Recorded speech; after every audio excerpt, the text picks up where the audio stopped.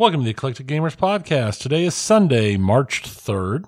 This is episode 214. My name is Tony. My name is Dennis. Welcome back, Tony. We've only last seen each other a day ago. Yeah, less than a day ago. Less than a day ago. Because we had to go see Dune. Dune. The sleeper has awoken. I must not fear. Fear is the mind killer. Fear is the little death.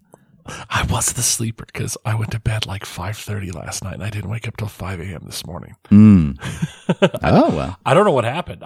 You were exhausted. After I got home last night, It's from that Five Guys. Probably. You looked again at your receipt and passed out from how expensive it is to get a burger and fries now. No kidding. Yeah, no, I mean, what is this, a Wendy's? Surge pricing. Not a topic of today's episode, but timely nonetheless. I know. Last night I got home. I played with the dog for like an hour or so, and then I was like, I'm gonna lay here on the couch for a little bit and read. Yeah, and then it was like 11:30 at night. And then it was like, I was like, oh, I should go to bed. And then it was like 5:30 in the morning. And I'm like, wow, I slept for like 12 hours. So you slept yesterday, but you've done more than just sleep over the last couple of weeks. I have. As part of my continuing saga of finding and playing games that don't involve BattleTech, I even had a mental argument with myself. It's like I uninstalled BattleTech, so if I reinstalled MechWarrior, would that still? But I decided that would count because it's still a BattleTech property. Yeah, that feels almost cheating, right? So I didn't. Instead, I bought some games. I bought a Pacific Drive, which I'll talk about more in the video game segment. But just as it feels very much like an X-Files, Twilight Zone, Subnautica. Okay, I played a little bit of Subnautica. Yeah. Except for I've got a station wagon instead of a submarine. Okay, well, I mean, it's more land-based. It's very land-based, but it's very kind of spooky, eerie. I'll talk about it more in the video game segment. I'm not terribly far into it, but I've played for a number of hours now. I also picked up Balatro, which is a roguelike deck builder based around like an actual deck of cards and building poker hands to earn points to reach point goals. Okay. It's simple. It's mindless. It is surprisingly fun and deep. It's Pacific Drive. I can't like watch a show or video or YouTube videos and stuff and play Pacific Drive. There's too much going on in Pacific Drive. It is a game where when you play that game, that's what you're doing is playing that game. But Balatro, however you pronounce it, that game I can. Same thing, I also bought a game called Nebula, which is a roguelike bullet hell. So I'm not great at it, but it's kind of fun too. Okay. So it was like $1.99. So I was just like, I'll just grab that. Someone's been in the discount bin. So yeah, but I'll talk about Pacific Drive more in the video game segment. Okay. Good. So, they'll give us something to talk about. There's not a whole lot here. We do have a new pinball release, though, so that'll be a good chunk of our pinball. That'll be a good chunk, yeah. I was going to say, what have you been up to? Not a whole lot. I still haven't finished I Am Fish. Over the last week, instead, one of the Game Pass, because I do have Core Game Pass, because I got rid of Xbox Gold and switched it to Game Pass Core, which doesn't have nearly as many games, but does have some. So they had Power Wash Simulator. So I got that. However, it makes me motion sick, so I don't think I'll be. It's been a long time since a game's done that to Most modern graphics don't. And oftentimes in game settings on a lot of shooters, I can turn off like Bob, like where you're not Bob, like the guy, Bob. Yeah, Bob. I can't just delete Bob. I can't just take Bob out of the game, folks. It doesn't work like that. A lot of times there'll be like a shake, to make it more realistic. So sometimes when you run and stuff, they'll have your weapon bob in front of you and things like that. I can usually reduce or turn that off, which can help if I run into, like the last game I remember, and it was, I think, an Xbox 360 game was, what was it Bethesda did? No, not Bethesda. It was id, when id was id. It was I want to say Rust, but Rust is a different game. That's a survival game.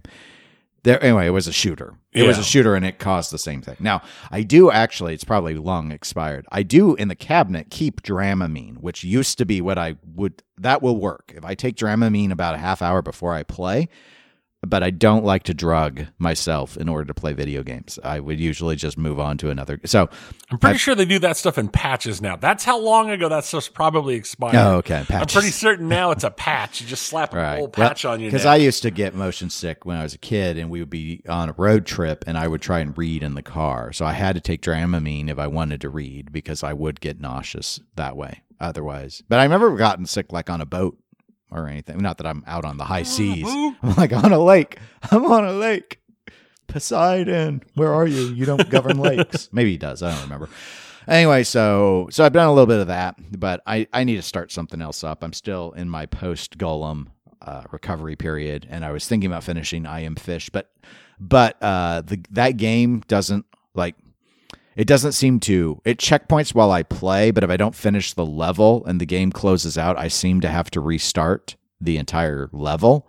And so I only play I Am Fish if I have enough time to get through a level, which should take under an hour, but it just depends how hard they are.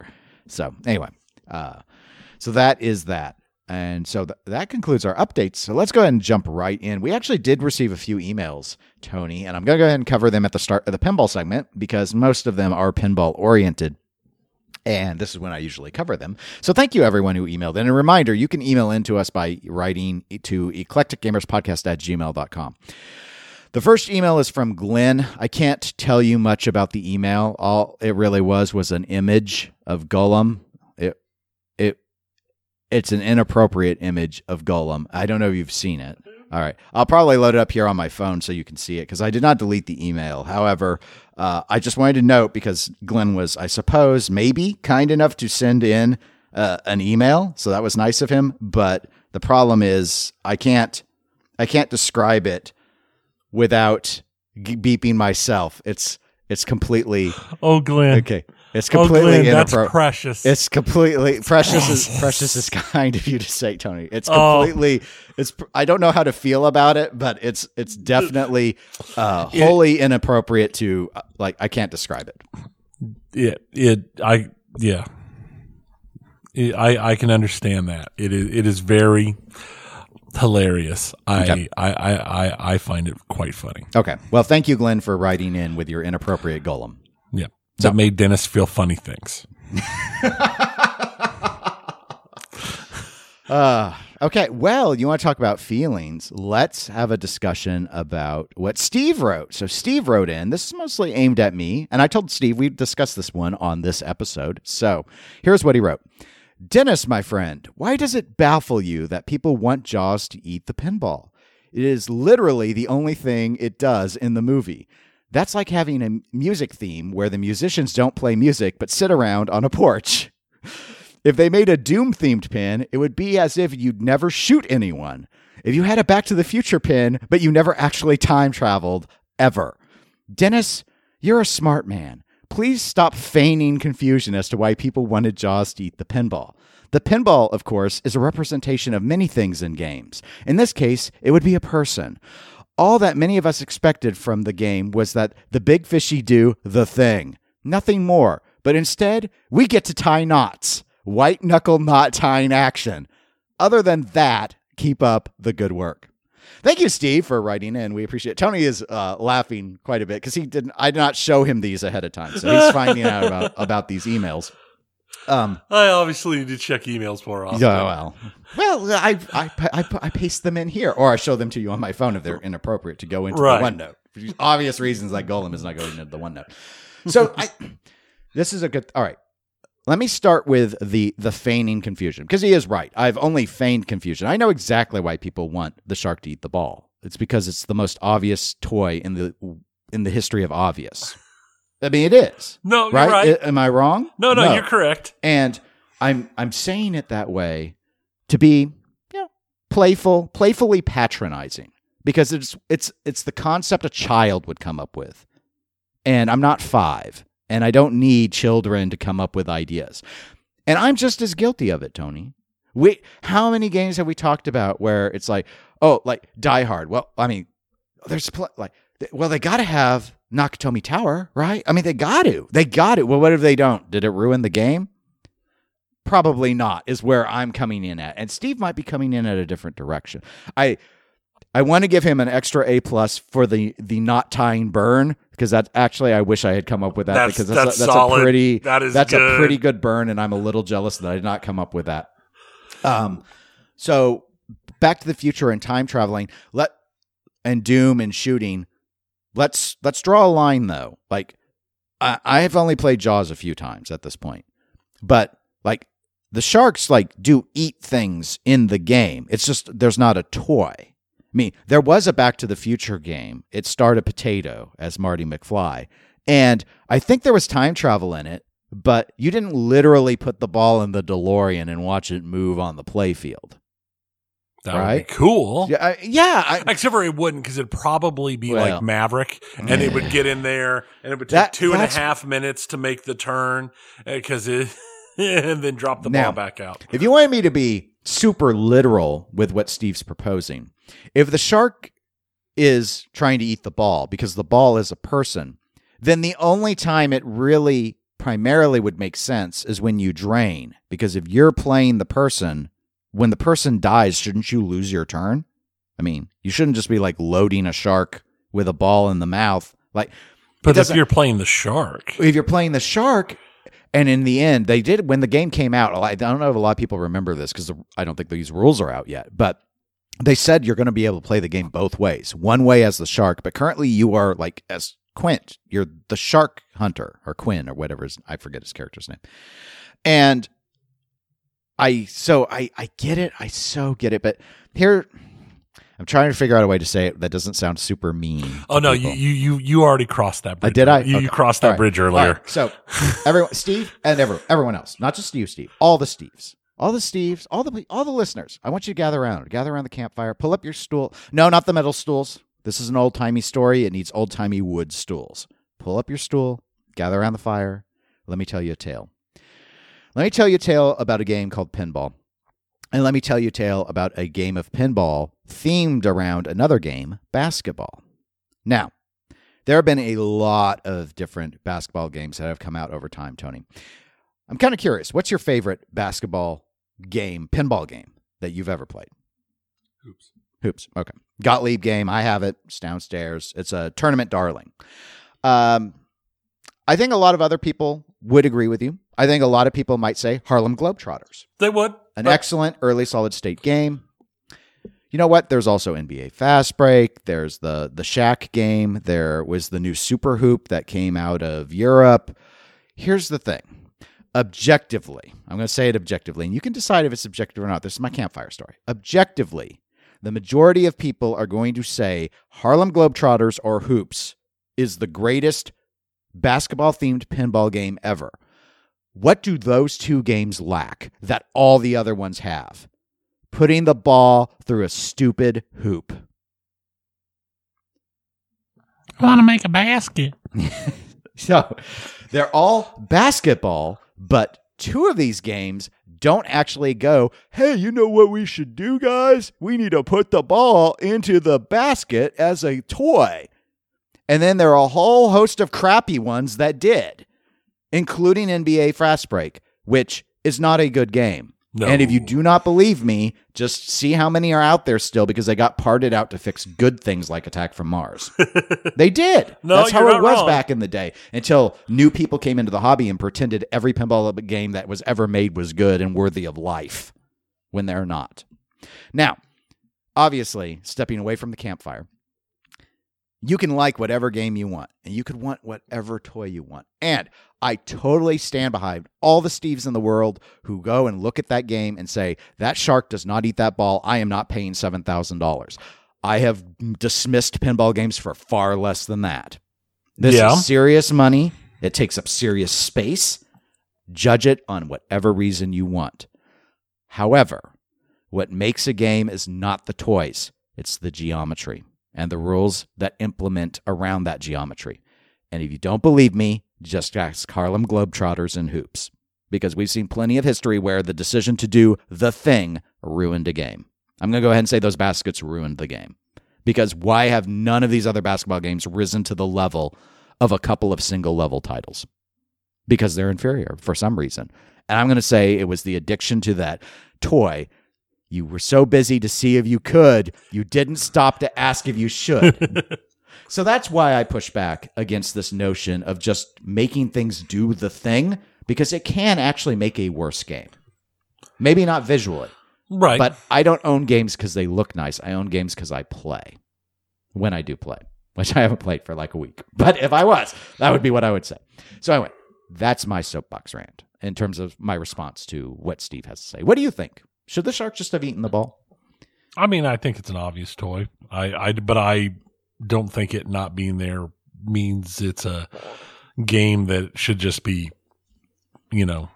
shuttered. And I mean, we've seen this on plenty of other things. Yeah. Aside from basketball. Remember when Mandalorian came out, and this one was less obvious, so I think this one is fair to. I'd actually be my confusion was actually more genuine with it than this, which was indeed feigned. I thought I had made it really obvious that I was doing that in the whole. I know all about you pinball collectors at this point and what little silly things you become addicted to.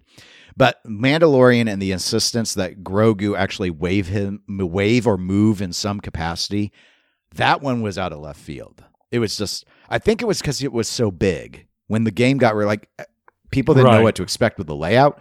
And then when it came out, you had this, especially on the premium LE, you had this moving upper playfield that was supposed to mimic the Mando ship. Mm-hmm. But over on the left is Baby Yoda, Grogu, and Grogu is a static. And everyone got really hung up about it. Remember? I do remember Why doesn't that. he move his arm? Well, yeah, he had that one scene where, Carl Weathers said something and he waved his hand at him, which was an adorable scene in the first season. But it's like, I don't know. Did we really need him to wave? And then people made mods, which was fine.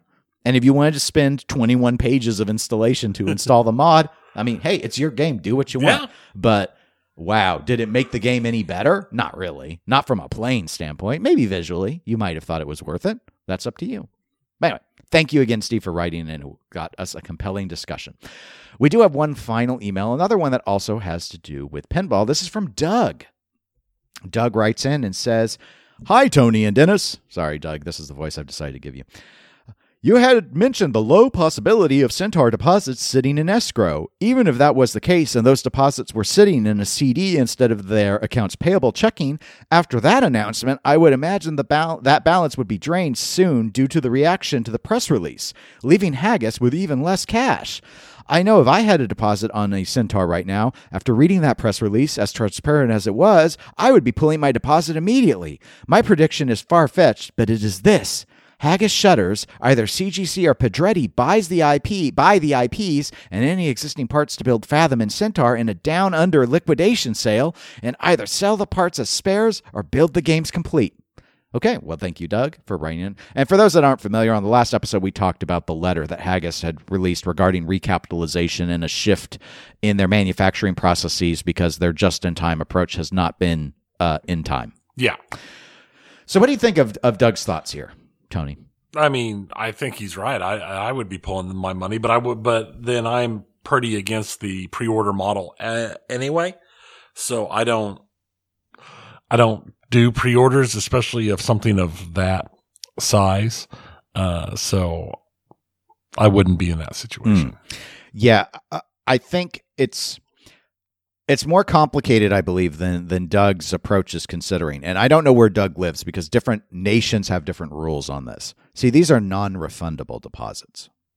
So you can't, even if they were in escrow. So they're gone. They're gone. You can't pull them back out because you agreed when you put in the deposit that there would be no refund of the deposit. Now, the reason why I mentioned I don't know where Doug lives, in some countries, that sort of provision, as I understand it, I am not a lawyer, especially an international lawyer, so nothing I say on this episode is to be construed as legal advice. There, with that out of the way. I believe in some countries you cannot legally enforce a non-refundable deposit provision. I had a discussion with someone, I believe he was in Brazil, who had mentioned that in his country, if you want a refund on something and you haven't been delivered the product, there is no non-refundable. So It may not be the way it is here my understanding in the United States is non-refundable means non-refundable. Now, for those, for example, because I am familiar with Flippin' Out Pinball because I do the pinball show with Zach, who owns Flippin' Out Pinball with his wife, they had promised to do refunds of the deposits if Haggis failed. So in that regard, if you bought through that distributor, my understanding is you can get your deposit back if and only if Haggis actually goes under, pun not intended. So it's not this is a refundable deposit in the sense like if you want to change your mind on the non-refundable deposit, you can do some mind changing and get your money back. It was hey, if you're unsure about this new company, I get it.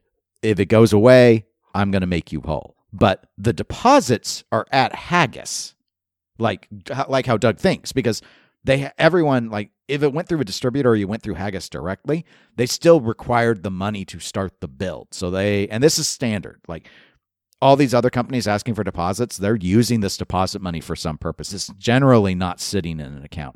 The only instance I knew of where I had a sense of something escrow-like happening was when Dutch Pinball started building Big Lebowski's without the contract manufacturer. I think CoinTaker did something like this, where they saved the whole amount of the game or something in essentially escrow. Might have literally been escrow. I don't know. Legally, they set it up that way. And then the money was only sent over to Dutch when Dutch said, we have the game. It's in the box, ready to go. Because no one trusted Dutch after what happened with Ara and the early adopters. So I think I would agree with Doug if they weren't non-refundable. But since they are non-refundable, even with like protections like Flippin' Out has told buyers, it's not you're scared now, you get your deposit back. No, Haggis has to basically collapse. Like they have to be saying, like, it has to be at the point where you are not getting your game. So you get your deposit back. And that's not going to be a refund, as near as I know, from Haggis to Flippin' Out. It's going to be, Zach's going to have to take that out of his profit, out of his company. Yeah. Because he sent the money over to Haggis. They all do. When deposits are due, Stern's the same way. When the distributors need to send in deposits for all those games they're supposed to get, and then, they get the balance of the money in when the game is ready to go to the customer. Because I bought a couple of games, and it's like, I didn't do the pre-order thing, but at some stage I have to send the full money over, and then they make their share, and Stern gets their balance, and however they want to do it. So, but thank you, Doug, for writing in. It was interesting. Regarding his prediction, what did you think about that? I don't know about them going under. I can completely but the see, CGC Pedretti but the CGC Pedretti thing, I don't know. It's one of those things I would classify as a very unlikely possibility. And he noted far-fetched. So yeah. I agree with you, Doug, about it being pretty far-fetched. I would say I do not think it's at all fathomable, pun intended this time, that CGC moves in for this old of a game to do as a remake, especially with their build speed. Pedretti, maybe Pedretti, but not CGC. But what I would like to see happen, because, and it could be a twist on this. It doesn't have to be this one way, obviously. But I would like to see Haggis maybe open up discussions with a company like American Pinball, which probably could use some building, contracting work, because I don't think they're busy enough making Galactic Tank Force, and see about shifting the games that need to be sold to the U.S. over to a U.S. producer. And I think it's just easiest to go ahead and contract manufacture that. And we do have entities here in the States that know how to build. So given that, I think that would maybe help with some of their supply chain stuff. The problem is I just don't think they've got the finances in place to be able to enter into that level of agreement right now. It should have been done before. But it's all speculation. So anyway, thanks again, Doug, for writing in. Quick little note, I'm hearing that more and more Pulp Fictions are getting out into the wild. I actually saw in our Kansas City Pinball Discord group that some people were talking about their experiences playing it. So more and more people are actually getting to lay hands on it, which is great. And our last pinball thing, Tony, is we're going to talk a little bit about The Princess Bride, because as we knew, it was going to be revealed just after our last episode, and it was truly done, as you would expect. So this is the latest first-party title for the P3 and the second licensed game, the first being the Weird Al Museum of Natural Hilarity. And so I do have a link in the show notes to Pinball News. They have I think a nice article summarizing the various levels and what's in the game with a lot of photos. So you can go and check that out if you want to really look at it. Quick highlights in terms of the approach. Since this is a P3, this is a modular game. So you have a couple of options. If you already own a P3, you can either get a module standard edition or a module limited edition, or if you don't have a P3 or want another P3 for some reason, you can get the full system with module as the standard edition, limited edition, or collector's edition. There's a limit of 750 on the limited edition and a limit of 500 on the collector's edition. So try and keep it straight, kind of a la JJP, because Jersey Jack used to do this tri-tier approach with two different limited runs, one called collector's. The price, if you do not own the system, it's $11,500 for a standard, $12,750 for an LE, $13,750 for collectors. And if you own a P3, you can get the standard edition module as a kit for $3,750 or $5,000 if you want the LE version. And you have to buy, if you want collector's edition, it has to be the whole system. Yes, because some of the add-ons, like they have decorative cabinet-mounted swords and stuff and special, powder coat on the legs, where they've decided, they're doing stuff to the entire machine. Right. So basically, the decision was made that they need to, if you want it, they're not going to let you get all the parts and install it yourself. You need to buy a system. What do you think of that choice? It makes sense for what they're doing. I think that I would not be surprised to see a few P3 people angry about it, but the thing is I don't think overall it's going to matter. Yeah, I think this, given what they wanted to do for CEs, I think this made sense. Do you think they sell out of CEs or LEs? No. I agree. I don't either. This is expensive. If you don't own the system already, this is expensive. $11,500 for a standard. It's a lot of money. So that's something people are going to have to factor in. The module. So for those not familiar with P3, basically the lower 2/3 is a screen. There's a scoop wall that can come up and it sort of segregates out where the modules go in, and then the back third-ish of the game is a module. The layout of the module is, I think, fair to say, quite fanish. I did watch some of the Buffalo Pinball stream. It looked relatively safe as a shooter. This is not a fan layout in the sense that I believe it uses the upper flippers for some stuff still, so I don't classify it as a true fan layout, but it's still very, very familiar approach. I'd say the neatest toy on it is the Cliffs of Insanity on the upper right, because the ball, it magnetizes there and you can make progress and the ball sort of slowly climbs up the cliff. As you make a shot, it goes a little bit further up. So I think that's pretty neat. That's the main toy, though. I would agree with those that would say it's relatively subdued compared to some of the other toys that we've come to know P3 for, but it very thematically appropriate. So it is. I think it was a good choice. Kind of a assembled plastic castle in the upper left. They got a couple of mechanized swords for sword fighting up over in that section, and you have habit trails and some ramps, and I think they got Optus spinner going on that module as well. So they got some stuff.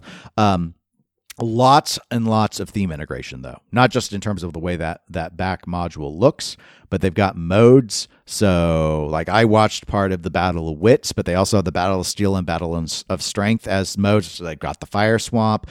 I think it was Steven Silver, I believe, who I saw indicate who worked on the game, that while it doesn't have the entire movie in the game, every major scene that you can remember, every quote that anyone ever bothers with from the film, it's in the game in some place. And from what I've seen of it, I agree. I think they got all of that in there. In fact, on the Pinball Show, when we talked about this game, I was a little critical of the Battle of Wits because the clip scenes they're not those little vignette, little snaps like we've seen out of JJP and Stern. This was watching the entire scene while you were making the shots, which I thought was a little non-pinball-y, but Zach loved it because he's like, well, I realize that's what I want. I want to see and hear the movie, and they've got the movie, and they put it front and center. It is a nice change from the early Halloween. Well, I don't know what Spooky was thinking with the PowerPoint flash animation stuff. The animation here looks better than what I've typically associated with P3. That's partly just screen layout, like backglass translate area where they have a screen in the back box. I think that part looks well integrated. Kind of reminds me of something like JJP would do from Hobbit. I've seen others make that comparison. The main playfield screen, I like how they put the rules like down by the slings, like in a little book area will pop up. However, they also like to play the movie down there in addition to being on the back box, and it takes up a lot of space, which I understand why they're doing, because if you take a look at some of the photos of the screen, it's sort of a page out of Final Resistance where it's static, but instead of looking like a static playfield, it's like a map. There's just like a map, a backdrop with like rivers and stuff. Right. I'm like, what? But I don't remember a map in the movie. Like, I don't remember that. It's just, I get it because it looks kind of fantastical. It reminds me of something of like King's Quest from Sierra or something. But the solution to not having it feel overly like a phone game down there was to make it really static, but it's very generic because of that. Because they also didn't go with the direction of making it look like with shot progression. Like you look at the module. I love the arrow inserts on the module. Like the shots are clearly identified, very pinball. Once you get into the screen, there's some stuff, there's some labeling, but a lot of it just feels like this map until you get the pop-ups. And the pop-ups do take up most of the screen. So most of the time you're going to be seeing the movie like up at in the middle third. Like that's a movie. It's just a framed movie. Just watching the movie. Yep. Yeah. That's how it came across to me watching the Buffalo stream. But anyway, what are your thoughts? I think this is a great theme for them. I do think it's a good theme. This is a good theme for pinball in general. So agreed. I know. When the announcement was made, I heard a number of people who were very disappointed because it was P3. Oh, I understand that because you have to get the platform if you want right. It. And that's what it is. And most of them were people who've had less than stellar interactions with the P3 platform. So there are people who've played it before. Yes. But I think overall it's a great theme for them. It's a great theme for pinball. And hopefully it goes well. I think they're doing a lot of really interesting things with it. I think it kind of hurts them in my opinion to have this kind of theme following so close behind Labyrinth, because Labyrinth was just so beautiful. I don't know how it plays. I've not played it, but I think Labyrinth is overall the better looking machine. Yeah. Labyrinth did rely on a lot of 3D sculpts, whereas you can see here, it's a lot of flat plastics. Right. Which is a criticism we've seen come at like that's what Stern loves to do on their pros. Right. So there's a lot of flat plastics to save money. So, and it makes sense. So we'll see overall. I know, I'm just going to assume that this is going to be playable at Texas in 2 weeks. So yes, I believe they have indicated there will be a number. There are always a number of P3s at Texas, and that not all of them, but a set number of them will be featuring this game. So. Right. So hopefully we'll have more thoughts on it then. But overall, I think it's a great theme. I love the movie, and we'll see how it actually plays. And I think they've got some interesting ideas on here, like you said, but it'll just be a matter of how does it actually play. Mm-hmm. Yeah. I think this will do decent for them. How it plays, it'll be interesting. I think Texas could be a really good opportunity for them to get a lot of attention to it, and if it holds up and plays well, there may be some individuals that'll pull the trigger on it. The price, and this is true for any pinball machine, the price is such a barrier, especially given you cannot, unless you already own a P3, you cannot get into this under 5 figures. And right, that's going to be the big question. Is people are going to look at that and ask whether or not they see 5 figures worth of value, just like what's happening with Jersey Jack right now. where people look and say, it's got more than a Stern Premium, yes, but does Elton John have $12,000 worth of stuff in it? And I think pinball has been slow to realize that what worked in 2020, 2021 does not work now financially. And just because there's been inflation doesn't mean everyone's cool with the inflation going into their toys.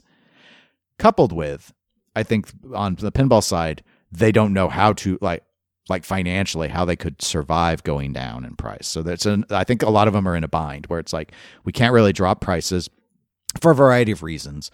Maybe not even just survival, but what it would do to like past buyers and right. But at the same time, sort of sales are obviously going down. Mm-hmm. Yeah, I mean, I knew opportunities well after a week that you could still get a Jaws LE. So it's not just the more fringe manufacturers like Multimorphic. No, it's everyone. It's everyone. And so it's going to be, 11.5 is some pretty big money. Princess Bride fans might be sorely tempted to do it, but it's so much. It's just so much. If you already have the P3, it's probably a no-brainer for most people then. Like if you're going to just pay the $37.50, but those modules have gone up as well over time. So it's a Stern Pro is about $7,000 now, for example. Mm-hmm. So, and it's going to be just a little bit under $4,000 to get just the module. That's a pretty decent difference. So I think for people who own the platform, to me, the answer still seems relatively easy that if you're remotely interested in this, you might as well buy it, versus like saving up for a Pro. Those that don't, and that's the thing is I think they've done some adjustment on the pricing on the platforms, because I assume the hope is to get more people to adopt the platform, but it's a lot. It's just a lot. It is, and it still comes with the same baggage that P3 always comes with. That once you're done playing it, you can't just sell the module. A lot of people might not think about that though, because unless they're already independent. Because when you're done with Jaws, you can turn around and sell Jaws. When you're done with The Princess Bride, you can't turn around and sell just The Princess Bride. Mm-hmm. So. Now, for me, like if I were in the market for this, I wouldn't really see a good. The idea of doing the limited and the collectors makes sense. And the collectors, they've done a lot of cabinet stuff to really distinguish it. The LE, it's the topper, and that's like it. Yeah. So basically, I know it's not literally the only thing. Like they've got their limited edition digital translite, and it comes with a standard as well, so you can do that. But other than that, it's just the topper. What I think might have made sense, just as spitballing, would have been kind of like looking over at Labyrinth and going, okay, if you get the standard edition, you get the flat plastic castle. You get a 3D sculpted castle on the module. Mm-hmm. If you get the LE, kind of pulling a page out of Stern and being like, okay, what are the toys in the back that we maybe could invest a little bit more in if people are willing to pay, another $1,200 or whatever the price differential ends up being. So that's this is an aside. I don't think they expect to. I assume they don't expect to sell out of the LEs either. I think they just wanted to give a middle tier option for people that maybe liked the alternate art package. The art package is pretty good, so it is. I could see why people maybe they would prefer the LE art and be like, what, at $1,200 plus you do get the topper, and given what toppers are costing nowadays, this isn't like ridiculous on the range of it's just not. It hurts to say that. It hurts. Yeah, it hurts. I know, and I still don't really get it. But that's a dentist thing. That's not a normal person thing. So anyway, that's all I have for pinball. All righty. I guess we'll try this in a couple weeks. Yeah, we'll see how it is and let you know afterwards, because that's going to be that'll be another one of those recording. We'll probably record there. Yeah, recording there. I might just pack this stuff up. Well, see, that's what I was actually thinking about that, since our new recording setup is so portable as opposed to our old one. I think I might need to give a preemptive warning, though, that the episode might drop Monday instead of Sunday. That's probably the only thing, because depending on, we probably won't get back super late. I don't know that I'll actually get it compiled, because I do have to work with multiple tracks and stuff. So just FYI for folks, it might be a day later than normal because of just travel. Yeah. because we've adjusted our like when we leave Texas based upon being old men. Yes. Compared to what we used to, because we used to always get home around midnight or 1 a.m. Yeah. And that's just not tenable. It's not worth it for the additional few hours of play. Yeah. So we shift our leave time earlier. But all right, video games. First off, one of the new games I've been playing, Balatro. It is a roguelike deck building game, where you literally start off with a thing of 52 cards. It's a normal poker deck. You build poker hands. You get points based upon whatever your hand is, and multipliers that you get for depending upon how difficult it is to get the hand. But then there's other modifiers you can build, get through the game, like jokers and new versions of cards and adjustments that you can get. Because again, it's a roguelike, so you just kind of build up and make changes to each playthrough. And the goal is to always just beat a certain score. You have a certain number of hands to beat a certain score. Simple, fun, enjoyable. But what's interesting is actually nothing about that. This game came out and it went huge because it just released. I mean, I got it immediately after it came out. And it went huge. It sold a lot. When it first came out, it was very popular.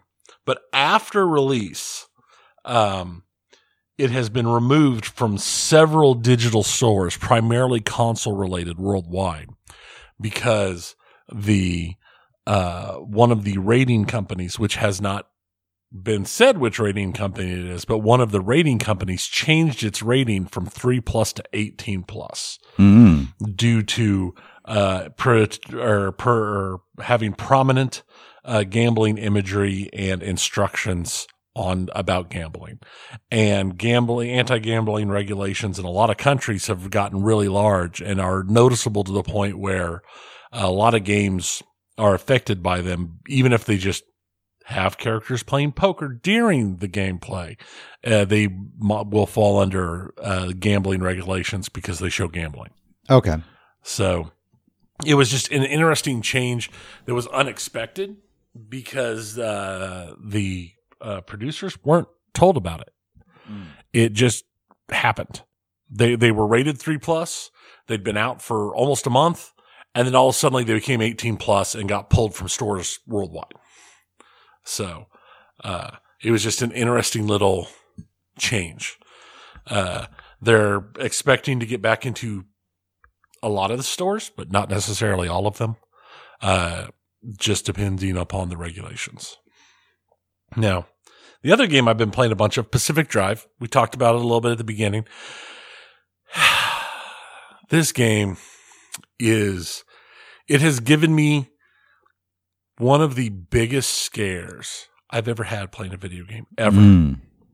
I kind of mentioned it gave me one of those moments on the Discord last week, right after it happened.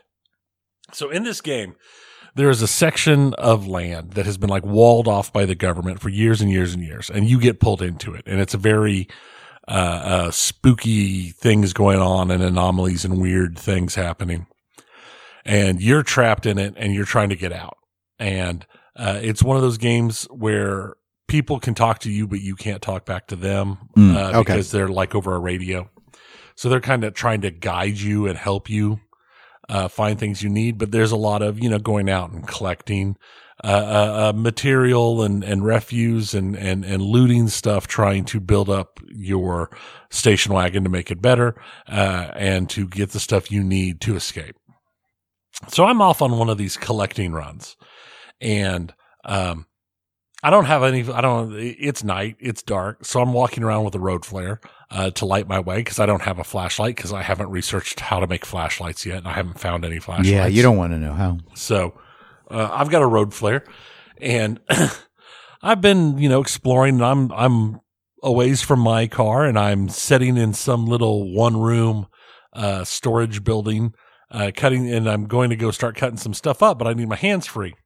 So I turn around and I toss the road flare behind me, so I've got light while I start cutting all this stuff free. And as soon as I toss the road flare, I get an achievement. It goes, blook, anomaly distracted by light source. And I'm like, what anomaly? And I'm like searching. I mean, this is literally a one-room shed. I'm looking around everywhere. It's like, there is nothing here. I don't see anything. What anomaly was distracted by I am freaking out.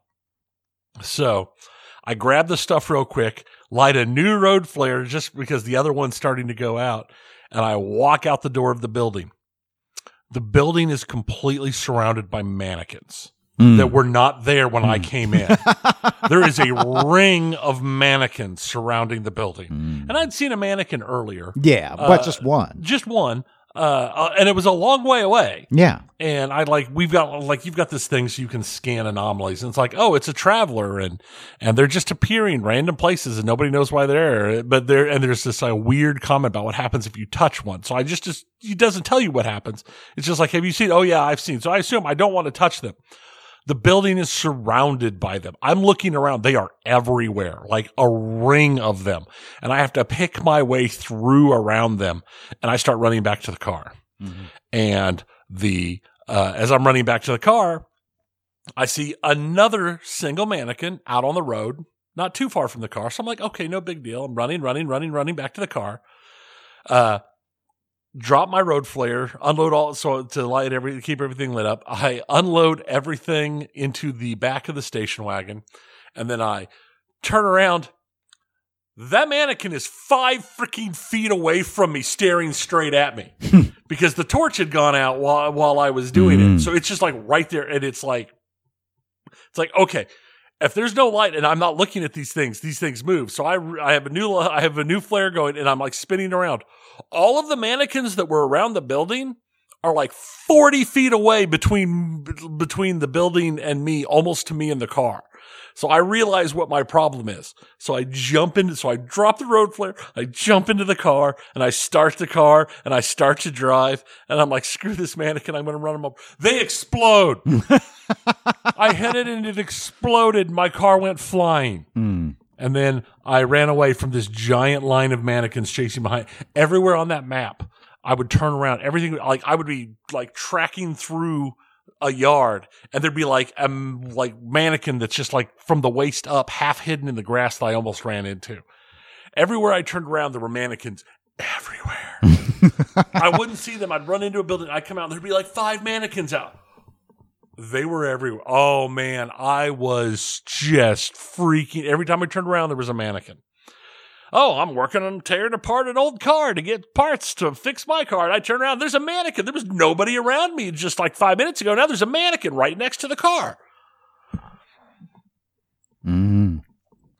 Scared the bejesus out of me. Having a good time though. That's good. Okay, I did not actually enjoy it. I was glad when I got out of that section. Right.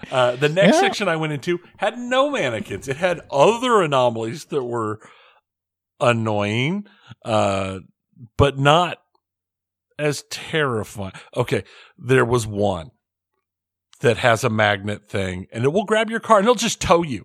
And it towed me off the road and through the woods and was slamming me from tree to tree to tree in the car when I could do nothing about it for a while.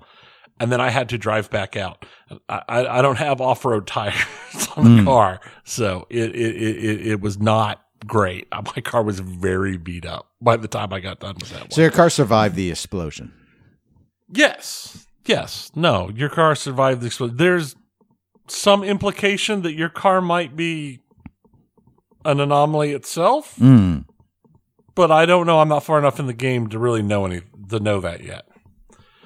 Not to have it like confirmed that it's something. I was special. waiting for you to say that you were going to try and drive through it, and the mannequin was in the passenger seat with you. Oh God!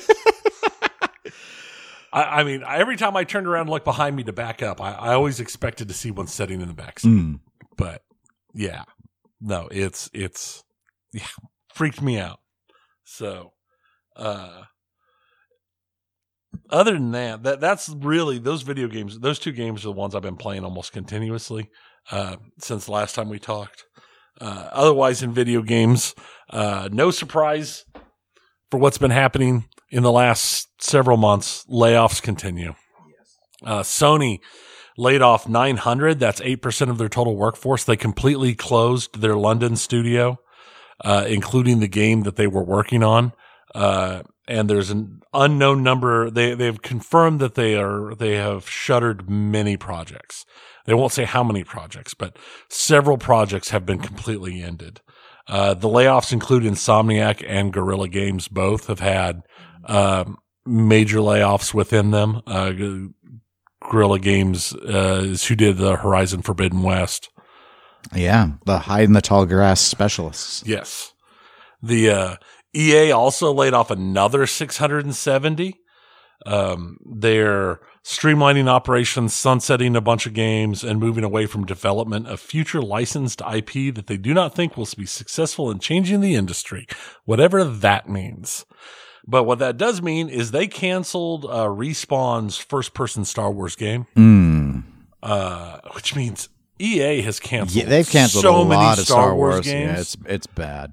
I mean, that's why a lot of people have been like, once the 10-year deal was up, is EA going to get to continue? And a lot of people are like, they better not, because they don't do half of, or maybe even over half of what they said they were going to. Yeah, they keep announcing games and half producing them and then canceling them. They also are winding down Ridgeline Games. Ridgeline Games was making the single-player Battlefield game. That's being moved to Criterion.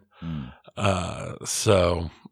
Last Battlefield 2042 was so bad. I was mad I bought it. It was so bad.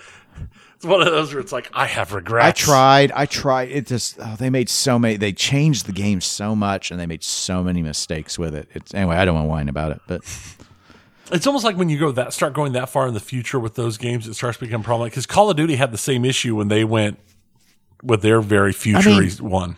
It wasn't so much like the tech stuff. Anyway, now I am whining about it. It was more, they made a big shift to like these operators. Like looked over at Rainbow Six Siege and were like, let's do this thing instead of what Battlefield was known for. And it got overly complicated because of that. And you were really limited in your loadout choices because they were split amongst all these operator types. And then the map sizes, they were so, talking back to Shark Eat Ball, could versus should, they made these huge worlds, and then it's like, but the vehicles weren't working the same way in terms of where and how they spawned. So there were plenty of instances where I would have to spawn somewhere, and I would be like running for 3 or 4 minutes to get back to the combat because I didn't have a vehicle. And then I get headshot from a sniper before I'm even in a fight. And it's like, getting headshot from a sniper was common in Battlefield, but I wouldn't have to, like, if you weren't in a vehicle, it wasn't like a big problem to go and engage and do something fun. In this, there was an awful lot of, let's just be by myself out in the grass. Yay. Anyway, so it was stuff like that. Yeah.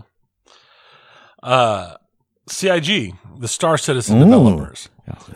Final release? No. Oh gosh, no. Okay. No, they're doing a large number of layoffs. Really? They have infinite money, though. Basically, they've raised over $500 million. But their layoffs they're not officially doing layoffs. I don't understand. They are playing the game. They had announced that they are doing a full return to office. But when they announced the full return to office, one of the things they did was they decided to relocate and co-locate teams from where they were originally to new areas or to new places, which would have required a lot of their people to move. Okay. And then thus that's not a layoff because those people chose not to uproot their entire lives to move to be able to continue this job. So they didn't lay those people off. They just could no longer work here. Yeah. Yeah. So, okay. I get it. Yeah. Clever. So there have been a lot of complaints coming out from people who have been caught by this. For the simple fact that they are saying it's a toxic work environment and that people were calling this out as what was going to happen, and the upper management was like, no, that's not what's going to happen, and then that's 100% what happened. I mean, I am in no way going to dispute the toxicity of the environment, but what work? Well, yeah. Well, they're doing. They tons ain't of ever work. getting anything done. So, hey, this isn't like pre-alpha, alpha. I mean, I understand why they're angry, but hey, silver linings. Maybe they could work on a game that will get released. That the public will actually get to play. I mean, because they're getting to the point where some of their game designers are going to start dying of old age before the games actually come out. Yeah, a lot of times you see the little list of production babies. There's going to be production deaths on this one. Yeah. Probably both. And production grandbabies who will also be working on grandbabies. Who will also be working on the game. So, Rockstar, speaking of return to office, Grand Theft hype indeed. They've went ahead and ordered a full return to work for GTA 6 developers. They all have to return to the office for security and productivity reasons. Security stuff leaking. I'm thinking that's what it has to do, is because they've had so many high profile leaks that they're wanting to pull stuff back and keep them on internal servers. Productivity equals Star Citizening. Right. They're not working hard enough. Yeah, because that's the ongoing thing. Nintendo not doing layoffs. Mario hype. But instead they're suing, which they're also very good at. It's true. They're suing the creators of the Switch emulator Yuzu, and they claim that more than 1 million copies of Tears of the Kingdom were pirated. I wouldn't be surprised at either stat.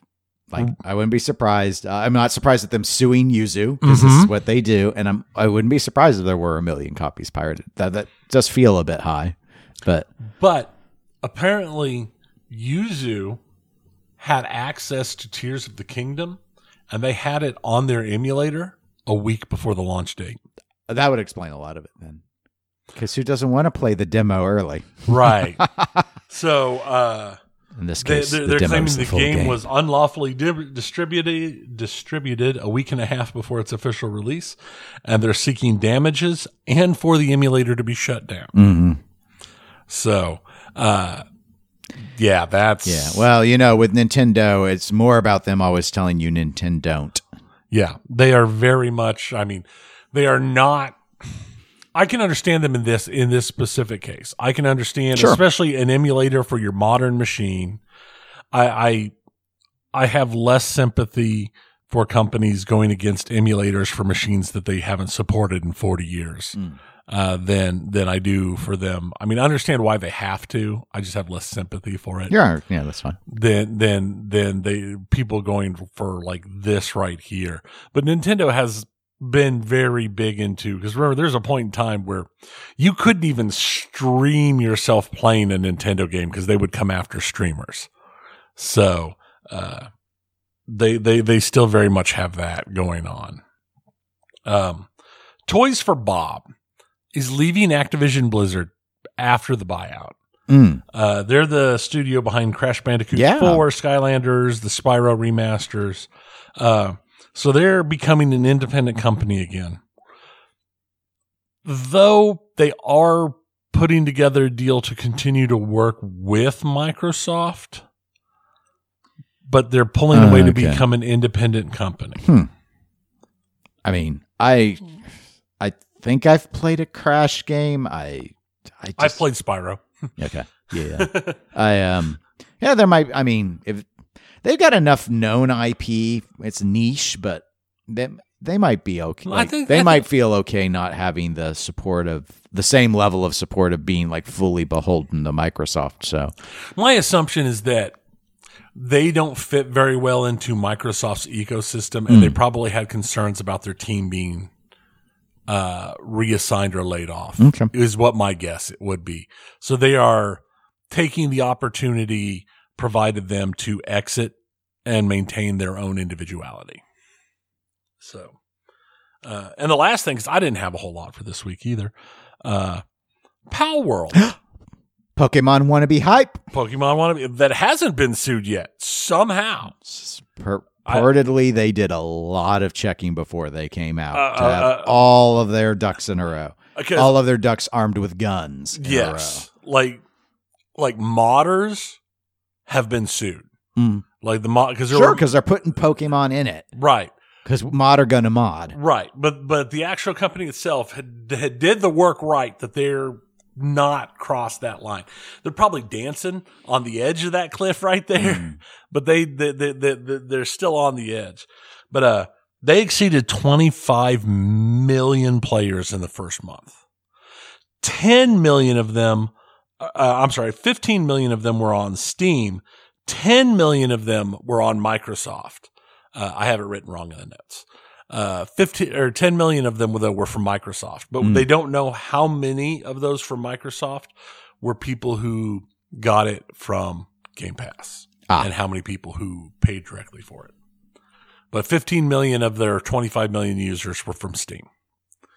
So, they currently have a major cheating problem from what I've heard that they're working on. But that's pretty impressive. And they're also doing a collaboration with Microsoft, a giveaway collaboration for a customized Xbox Series S and 4 controllers, where the Series S is going to have the box art of the game on it, and then the controllers are each going to be individually themed around one of the PALs. So it's what's your favorite giveaway? PAL? I don't know. I've never touched it. I think mine is Science Bass. He turns into Jerry Yos and uses a Gatling Dennis, gun. my favorite pal is you. You're my favorite pal. But when he's in his Science Bass form, his only attack is Squirt. Yeah, Squirt. That's what it is. It's ineffective. Excuse me. It is not effective. There. That way you're not suable. Yeah. We should make our own. We could call it like Buddy Planet. I mean, to be fair, I bet you at Power World we could probably talk to Power World and make a Power World pinball machine. Yeah, but which pal would have to eat the ball? I don't know. See, the thing is I think there should be a giant ball that eats the ball because you can make stuff be cannibalistic. Do you think that Multimorphic made a mistake not having an ROUS eat the ball in the module? I think they made a mistake not having Andre the Giant eat the ball in the module. I am the Brute Squad. It would be funny if they could. It's too bad that he passed away because it would be funny to get him to do the call outs to be like, I am the Dread Pipe. It just gets even more mumbly. And when the ball is in his mouth, he has to mumble even more. All of his dialogue was redubbed with mumble mode. Because they have those long scenes. Yeah. That'd be the ball. Since it's going to be mumbly, does that mean that when we eventually get to a point where we get a Nirvana music pin, that Kurt Cobain's head will swallow the ball and it'll all the lyrics will go mumbly? Honestly, if Multimorphic did it, they probably have the rights to do the Weird Al version, and it could just start playing that version whenever the ball is in Cobain's mouth. But, it is kind of interesting that there's not been a Nirvana pin. Suppose it's still a little too modern, maybe. Maybe, but there's Foo Fighters now. Yeah, that's where I pause a little bit. So, but I mean, I don't know. It could be because the rights and everything are weird. Yeah, it wouldn't. Yeah, that's licensing's always a mess. Always a mess. But it isn't a mess. The end of our episodes. And you can reach out to us at eclecticgamerspodcast@gmail.com if you have any comments. We are also accessible at facebook.com/eclecticgamerspodcast, though we do prefer messaging not be sent through there. It's easier for us if you do it through email. And if you want to support the show for as little as $1 a month, which reminds me, I need to get the March Babies First up. It is created, guys. I just haven't uploaded it yet, but I do have a March Babies First ready to go. You can support us at patreon.com/eclectic_gamers. We're available on Twitch and Instagram as eclectic_gamers as well. And our next episode will be the TPF episode. So until then, my name is Dennis. I'm Tony. Goodbye. See ya.